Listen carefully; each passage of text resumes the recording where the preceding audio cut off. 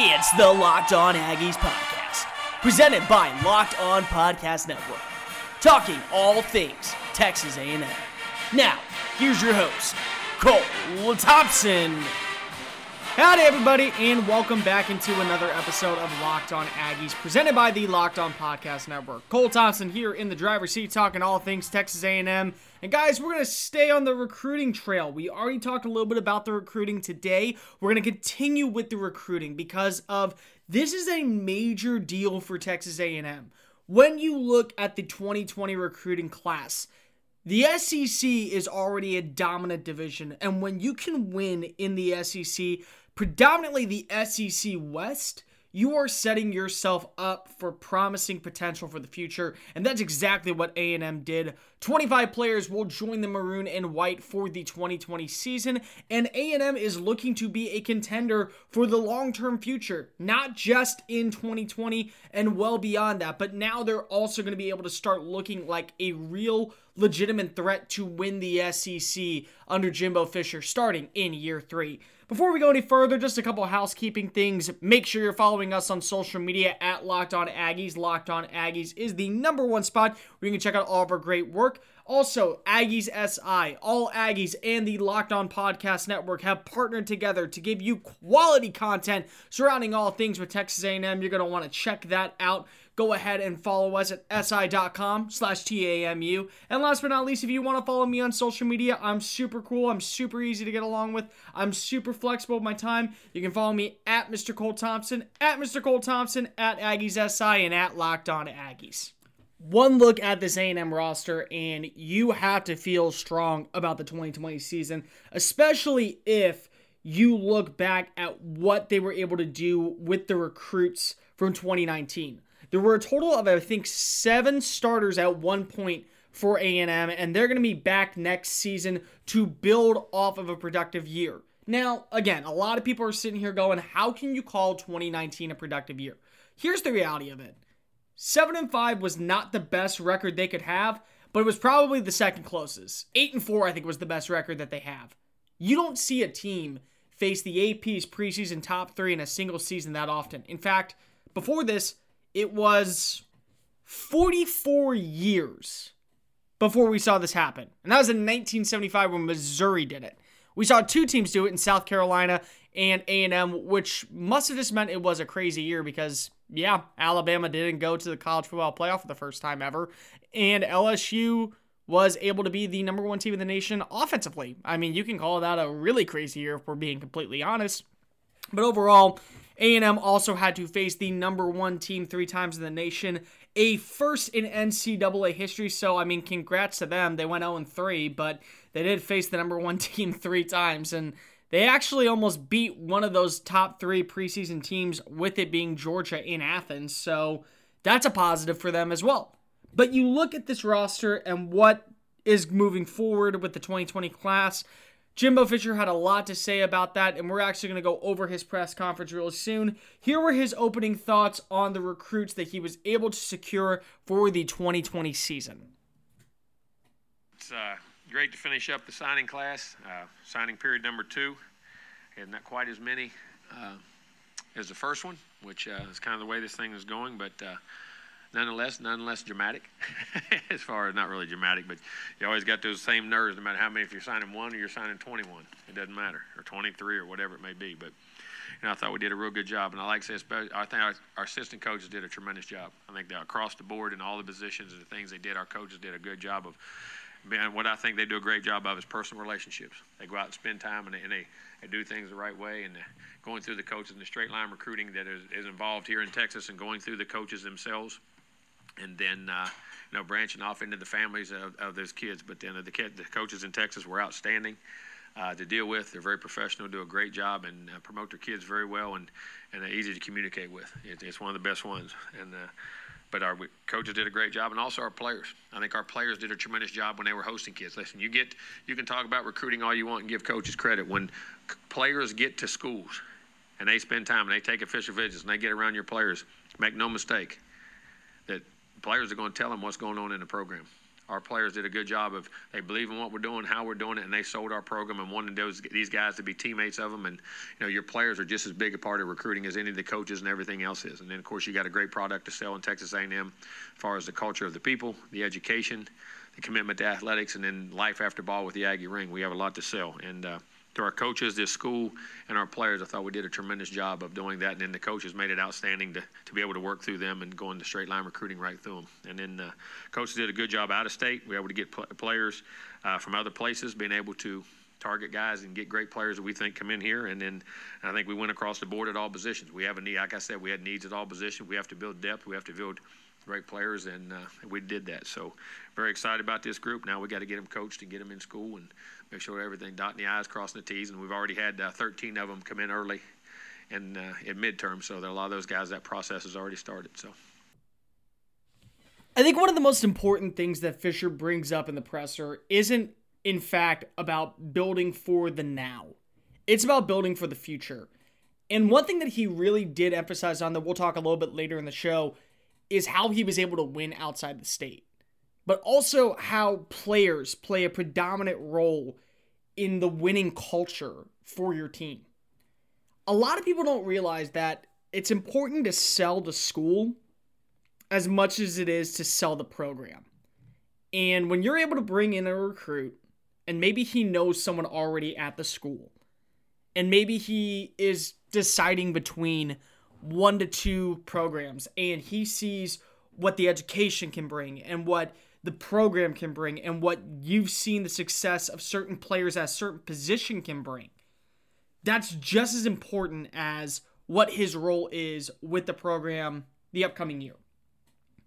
If you can promise that a player down the line has a chance to really make a name for himself in a few years, and you hear, oh man, this is a great school, it's not just about the athletics, it's also about what we can do on the weekends, what we are representing, who we are as part of a program.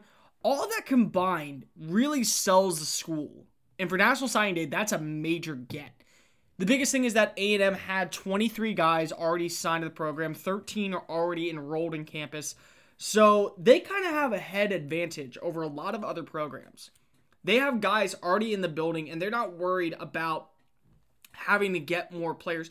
They really were able to spend this second recruiting process getting those little needs that could make them a pretender into a contender. They got 2 guys, we already mentioned them earlier today, De'Veron Hubbard and McKinley Jackson, a huge get out of Mississippi, that are both going to be depth at the defensive line and in the running back field, but also quality players who could see pretty early playing time due to the position they play. Both those players have skill sets that Fisher was really expecting them to flourish in year 1 out in College Station. Both Jackson and Hubbard bring something unique to the A&M roster, and we'll be discussing what they bring in just a quick moment. Locked On Aggies, presented by the Locked On Podcast Network. Cole Thompson here in the driver's seat, talking all things Texas A&M.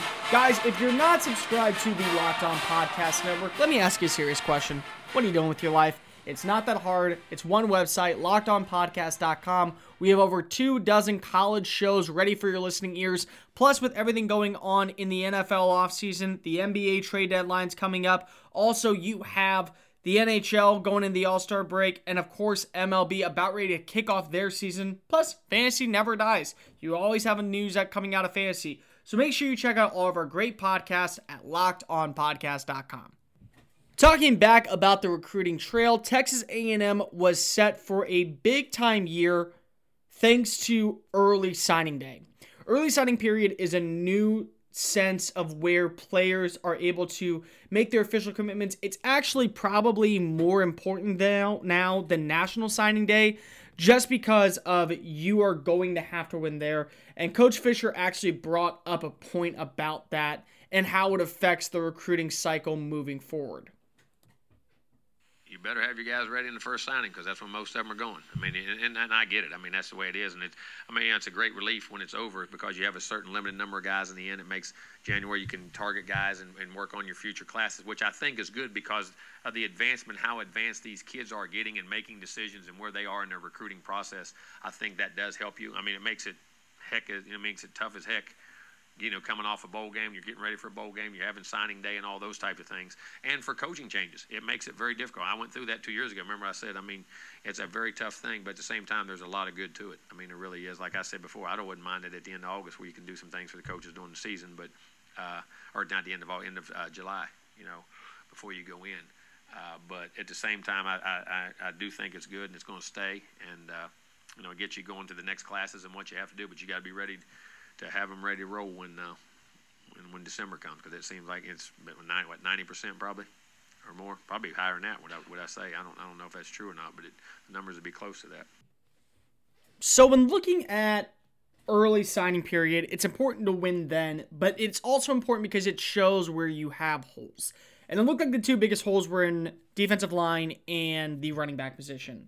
Running back was one that a lot of people were talking about because of how many players left this offseason. You had 4 running backs in Deneric Prince, Jacob Kibodi, Cordarian Richardson, and the biggest surprise of all, Jashaun Corbin, the team's original starter at the beginning of the year who got hurt in week 2 with a hamstring injury that sidelined him for the remainder of the year. All 4 of them need to be replaced. So you had to go out and you had to address that running back role. You look at what they were able to do in the initial signing. They brought in 2 guys in DeAndre Jackson and Devin Ackney.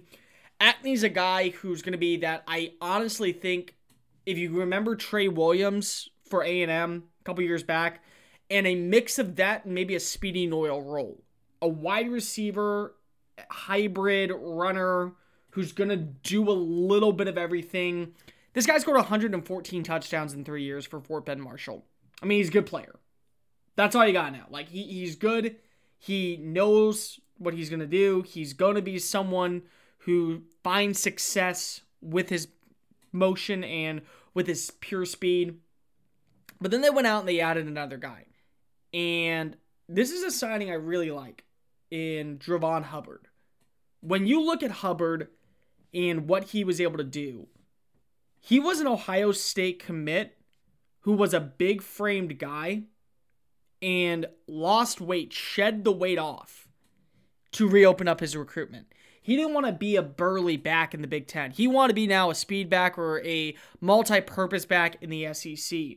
So now that you have him on the roster, this is a very good move because if you kind of have all different types of runners, and there's another player who is also going to be in the backfield this year, and Fisher actually addressed that during the presser on Wednesday afternoon. I am. I mean, they all can catch the ball, but they all have different skill sets. And, Isaiah had a great year, big and physical and strong. Really watch him grow. It's amazing how those guys can grow in that second year, hopefully, and especially after being on the field and going through all that. Anias, back there, you saw us put him in the bowl game, and we were going to leave him back there.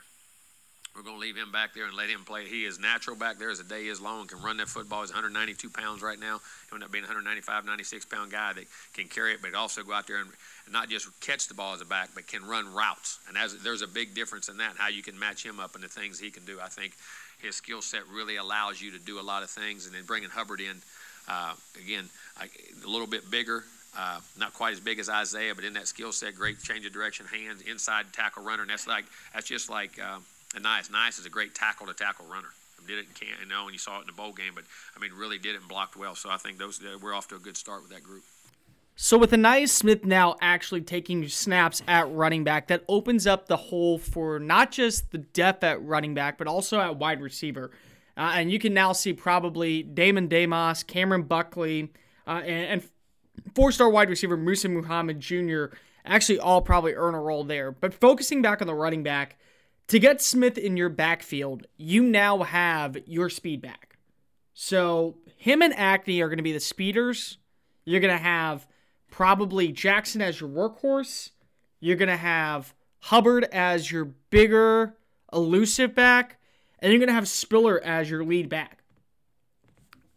About 4 months ago, when all this started going out that Kibodi wasn't getting playing time, Richardson was, contemplating what was going on. You had Corbin, who was injured, and Prince had already, left the program. This running back position looked to be in shambles. Instead, you're walking away a huge winner now because of what you were able to get.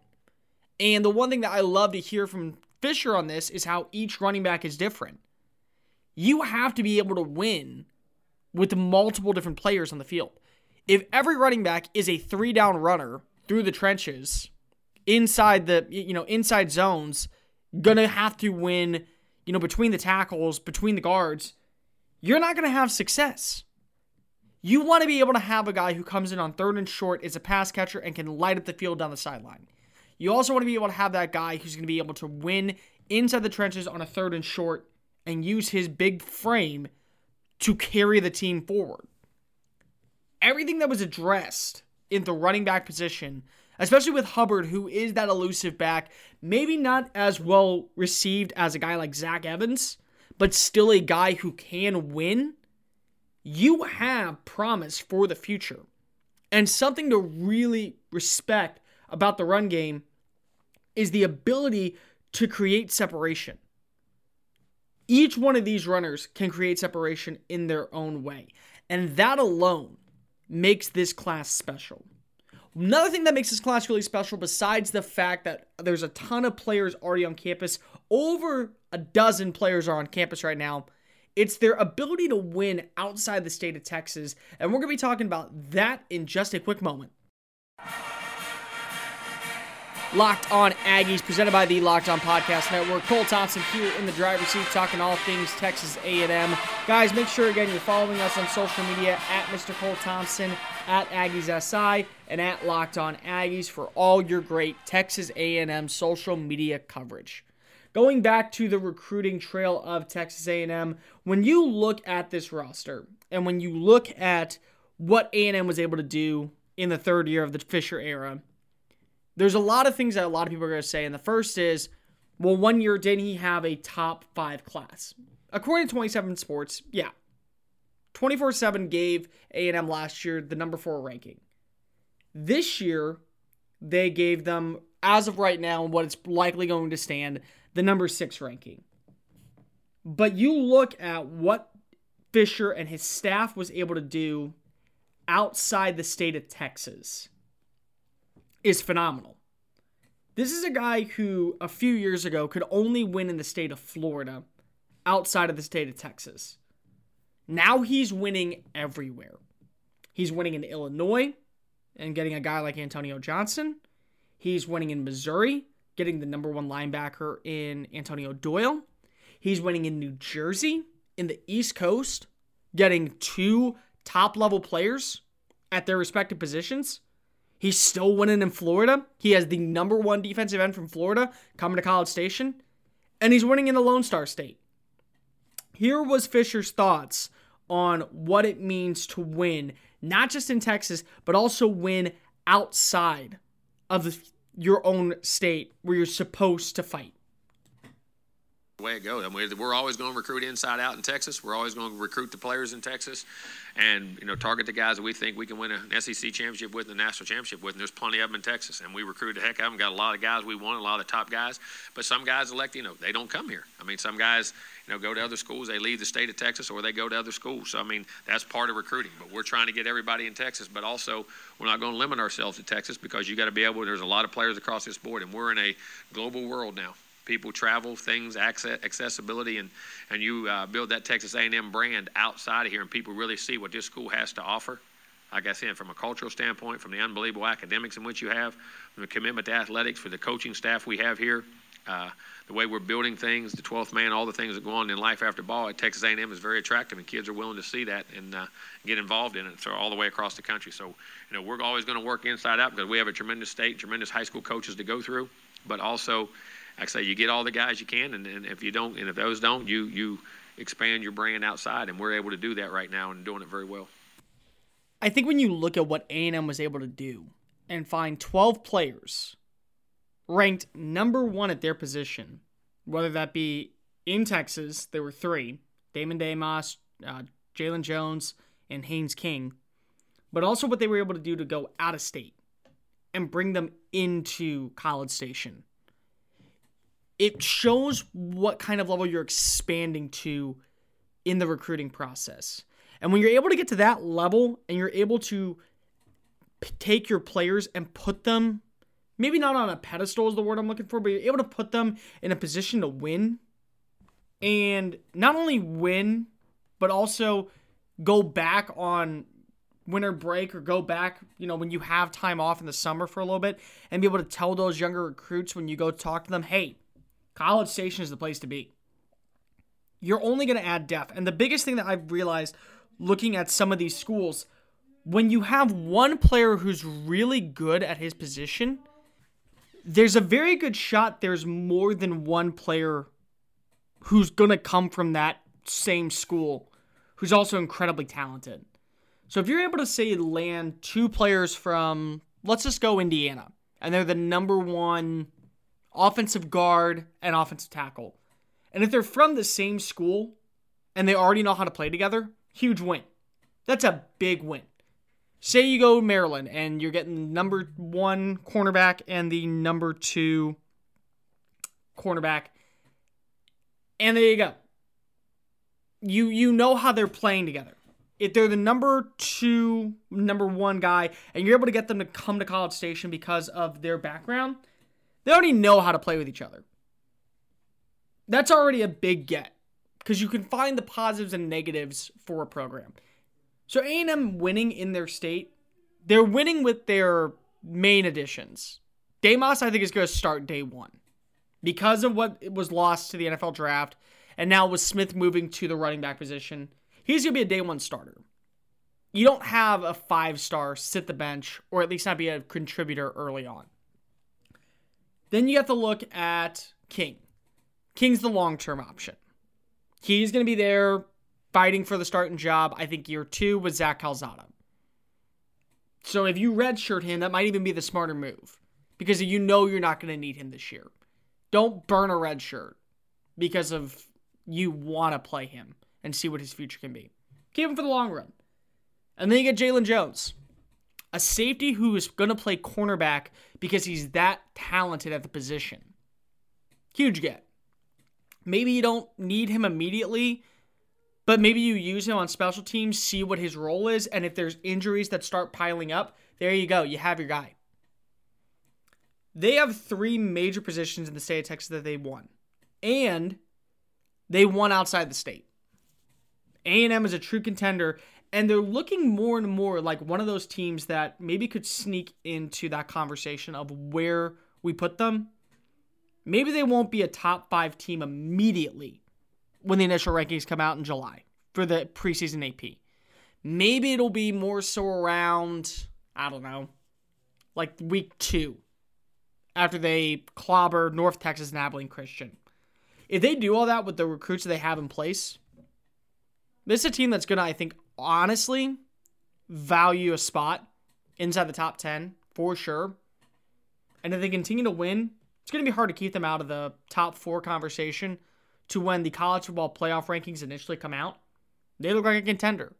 But that's going to do it for this edition of Locked On Aggies. Make sure you're following us on social media at AggiesSI, at Locked On Aggies, and at Mr. Cole Thompson. Tomorrow's show, we'll be breaking down recruits from all across the SEC and where Texas A&M lands with everyone else in the conference and how their season could benefit for being a good year. We'll be discussing that tomorrow. Make sure you tune in. And remember, get me y'all. This has been Locked On Aggies, presented by the Locked On Podcast Network.